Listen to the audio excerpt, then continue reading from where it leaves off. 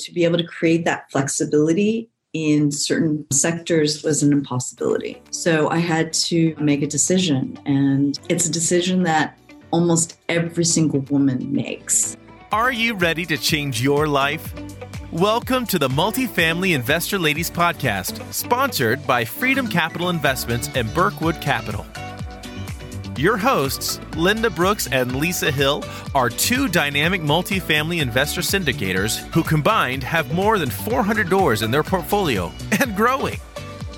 Join them on their journey as they show you it's never too late to get started in multifamily real estate investing.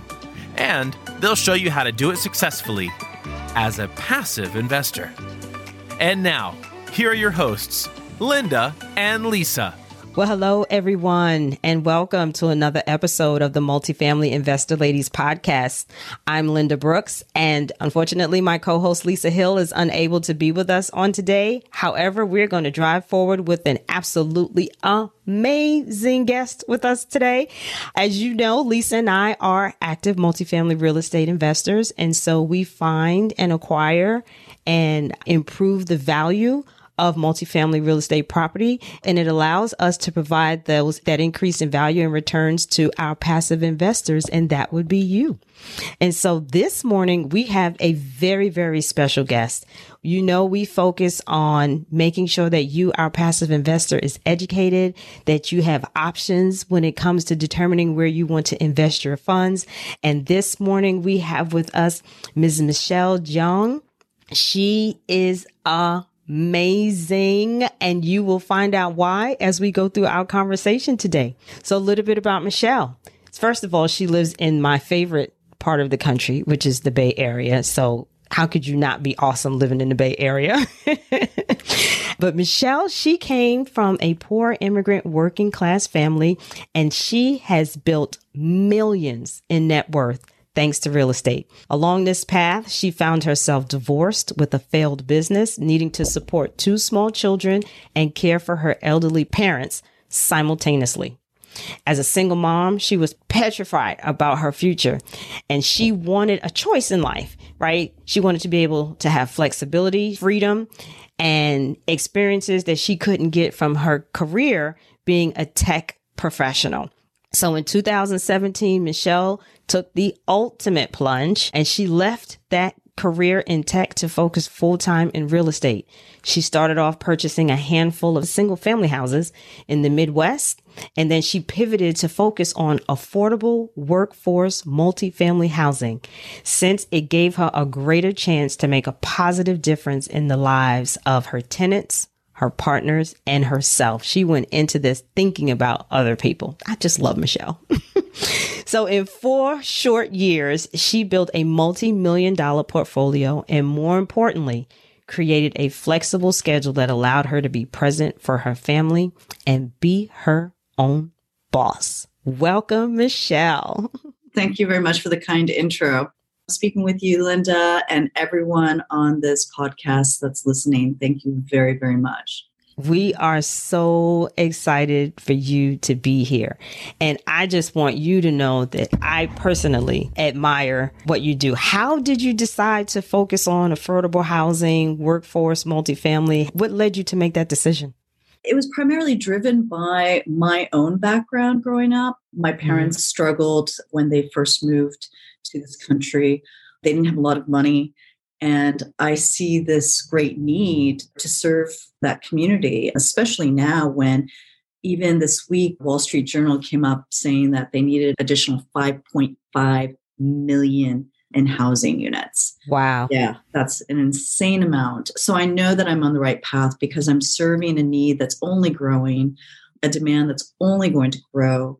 And frankly, we've all heard about that widening gap between the haves and have-nots. Mm-hmm. To be able to serve those and raise the living standards of those that have not, it resonates because I came from it.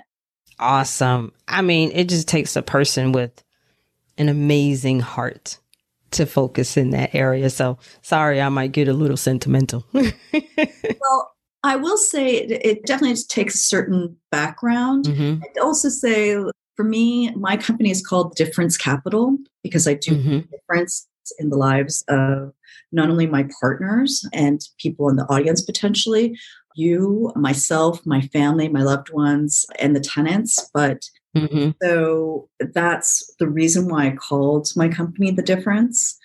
It's driven by 3 P's. That's purpose, profits, and people. So I'm making the same returns for my investors, those that are for pure profit. Don't get me wrong, because I want to make sure, having a numbers background, that this resonates and it makes financial sense. Primarily, first and foremost, for my partners, that is the investors, as well as myself. But I do want to, I guess the type of partners I work would be more those that can do well by doing good. Yeah, I like it. So what does your current portfolio consist of? Like, what types of communities or tenants do you serve in your current portfolio? They are primarily inner city multifamily. I have investments across the different states. So I just invested in Mississippi. I was looking into Kansas. I have quite a few investments in Northern Ohio, California, Pittsburgh, Pennsylvania, things of that nature. Just looked at a deal, inner city deal in Columbus, Ohio, just yesterday. I'm constantly in acquisition mode for that specific niche. And that is like Class B, Class C, which the space is is workforce housing. I go in after acquisition, set up a new team and focus on creating value add opportunities. So we do remodels and interior upgrades, exterior, everything goes up to code, or to create a safe, clean, and still affordable environment. So do you focus on tenants where their rental payment would be subsidized by the local county?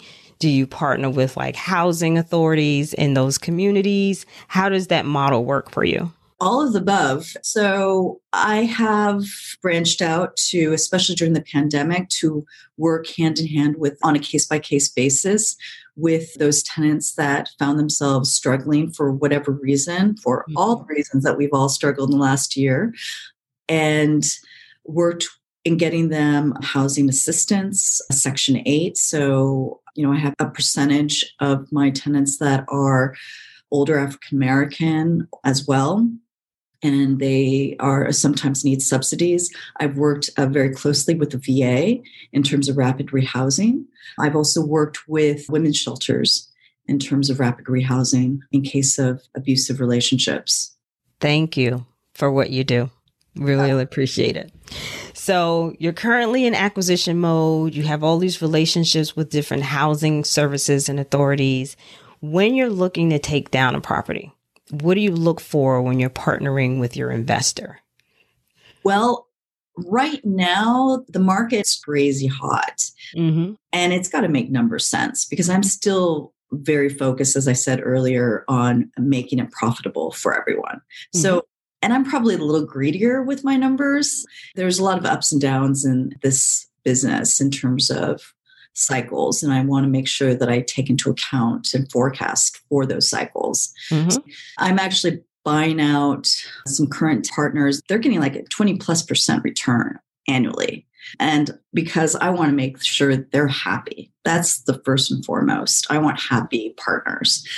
Those that believe in doing well and doing good are a great fit for me. Obviously, I would love to work with more female investors, because there aren't that many of us. Right. So that's great. If you're a little afraid of the numbers, that's perfectly fine. Everything that I present can be calculated on a addition, subtraction, multiplication, division calculator. Want to make sure that everything is very transparent, and I'm available at all hours of the day. But those that are looking primarily to do well and do good in a 5 to 7 year horizon. So tell me a little bit about when you've pulled in an investor and them understanding or not understanding, the nature of a syndication and what that means and how it's impacted your ability to not necessarily manage the asset, but manage the relationship. And how'd you do that? I tend to work on my belief systems, like over communicate, right? Often and early. I will always make myself available, as I said. So to walk them through every step of the way, to make all the resources available. Yesterday, I was on a call and email communication where I connected my attorneys to help set up the LLCs and place some good standing with, other partners. So I will bend over backwards to make the road and the journey as smooth as possible for them so that they are set up for success. Because if they aren't, then I haven't done my job. Understood. So I shared that you left your full-time job to focus on real estate. What was that like? I know, right? Well, that pretty much was the answer. Like, yes.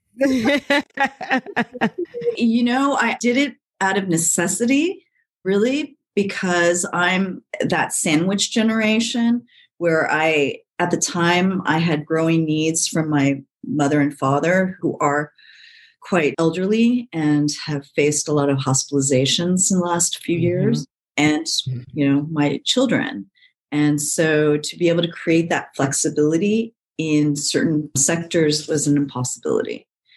So I had to make a decision, and it's a decision that almost every single woman makes, every single mother, every single daughter. I have this big sigh because especially now in the pandemic, we're all feeling that tightness inside, of all these being pulled in all these different directions and trying to also be present for ourselves. And this was a way for me to create that balance. It was very difficult, but what I first did was I really assessed what I could control, which was my budget, took a hard look at that and just kind of pared down what was really necessary, made sure I had that cash flow covered and to make sure I got out of the rat race, at least for a while. And then when I entered a couple of deals, I put in my resignation and made that commitment. It hasn't been smooth. I will definitely let people know it isn't the smooth ride where you're just cashing checks and you're distributing and it feels all great. But as long as you know that you've got the minimum, that once you pare down and really assess what matters, what really matters, and make a decision to not have to keep up with that, with the Joneses. That is definitely key. Yeah. That is definitely key. Wow. Any books you could recommend for, the passive investor as they're thinking about wanting to get involved in investing, or even, how the impact of the multifamily investing impacts them as investors, but also it may impact their communities? So the first book that introduced me, I have a degree, I have an MBA, and I've done the econ and all that stuff. But if I had to choose, honestly, is Rich Dad, Poor Dad. Okay. That was the first. And he had a game. Cash Flow Quadrant. Yeah. With mouse or something, or with rat.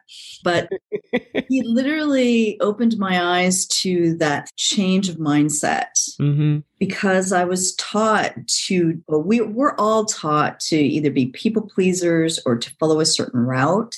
And he shook my thinking quite a bit, going, wow, there are other paths to follow. And I actually just started getting obsessed. When I say obsessed, by listening constantly, Friday nights, etc., podcasts, YouTube, of Jason Drees's Mindset Academy. Okay. And that idea of thinking big. I started, as you mentioned, my bio, getting into, only 4 years ago, getting into single family homes. I realized if I wanted to serve my community and grow and focus on community development, multifamilies was a great fit because I would invest immediately in a built-in community. And so an example of what I did during the pandemic was, ahead of time, I created these pandemic care kits. So I did things like put hand sanitizers, gloves, masks, etc. I created a whole list per city, per area of all the different resources that if they needed for health reasons or for housing assistance or other related assistance. And I basically said, look, I'm waiving all late fees. If you were late or if you're struggling, let us know. We will put everyone on a payment plan if you need to. And we want to make sure that you get the help that you need if you're sick. Let us know. So the property management team was on call for one lady. We bought her groceries during the time that she was supposed to be quarantined, et cetera. So we did everything to make sure that the community was safe. Mm-hmm. Things of that nature that you could do in a multifamily space that I couldn't really do as fully in single family homes, for instance. Got it. That is awesome. Again, we definitely invest to do well and the numbers make sense. Yeah. My position stands. Excellent heart. Excellent heart. Just think of these things to be able to truly support the community. So thank you very much. Any advice that you would have as we wrap up for the new passive investor that may be wanting to take their investing to the next level? What advice would you give? Well, there are a lot of free resources out there, so I definitely would start tapping into those. There's especially if you're just starting and you want to educate yourself. As you progress, I would also say focus on the small wins. There's always going to be that desire to compare yourself to others and feel like you're not enough or you're not worthy enough. And that is a mindset that we're all kind of stuck in, especially as we're struggling from the last year and recovering from the last year. Start small, whatever that small win is. And whether it is, you could start local where you're with local investments in areas. So if you are in Tucson, Arizona, and you have a little bit of money, there are always different opportunities for the passive investor to do a $25,000, a $50K. My company usually does a minimum of $50K investing because we do slightly larger deals. Mm-hmm. That is excellent advice. Yeah. And we sometimes lose sight of that because we're doing just what you said we shouldn't do, compare ourselves to others. Mm-hmm. And as you stated, coming out of the pandemic, it is important to focus on what you can control. Everything that you shared with us today. Michelle, thank you so much for your time and your insight and your wisdom and your compassion in your multifamily investing that you're able to provide and offer to investors to help shape their lives and the lives of your tenants. Thank you. I would say that if you do have any questions or if you would like to learn more about opportunities with me, that they can reach out to thedifferencecapital@gmail.com. My name is Michelle, and I will respond to every single one of your emails. That's The Difference Capital, spelled one word, @gmail.com. Excellent. Thank you. And we will definitely have all of Michelle's contact information on our website so that you can reach out to her with any questions or any additional information that will both improve your individual lives, but also support the work that Michelle does for the local communities that she invests in. Thank you again, Michelle, for everything today. Thank you all for listening and for joining us. To show our appreciation, if you are one of the first 3 people to contact us on our website and mention that how much you loved Michelle's episode, we'll send you a copy of Rich Dad, Poor Dad so that your mindset can be shaken as well. And we take different steps to take control of our wealth. If you enjoyed this episode, please take a second and give us a 5-star rating right there on your favorite listening platform. And if you like what you hear on the show, find it helpful and want to learn more, go ahead and hit subscribe so you're the first to know when we drop a new episode. Thank you again, Michelle, for everything today. I truly appreciate you. And thank you all for listening. And remember, it's never too late to get started in multifamily real estate investing with the Multifamily Investor Ladies. Thanks a mil for listening. For more information about today's episode, learn more about passive multifamily real estate investing, or to reach Linda or Lisa directly, visit us on the web at multifamilyinvestorladies.com. Thanks a mill for joining the Multifamily Investor Ladies podcast, sponsored by Berkwood Capital and Freedom Capital Investments. Your hosts, Lisa Hill and Linda Brooks, remind you it's never too late to get started on your multifamily real estate investing journey. And they'll show how to do it successfully as a passive investor. We'll see you next time.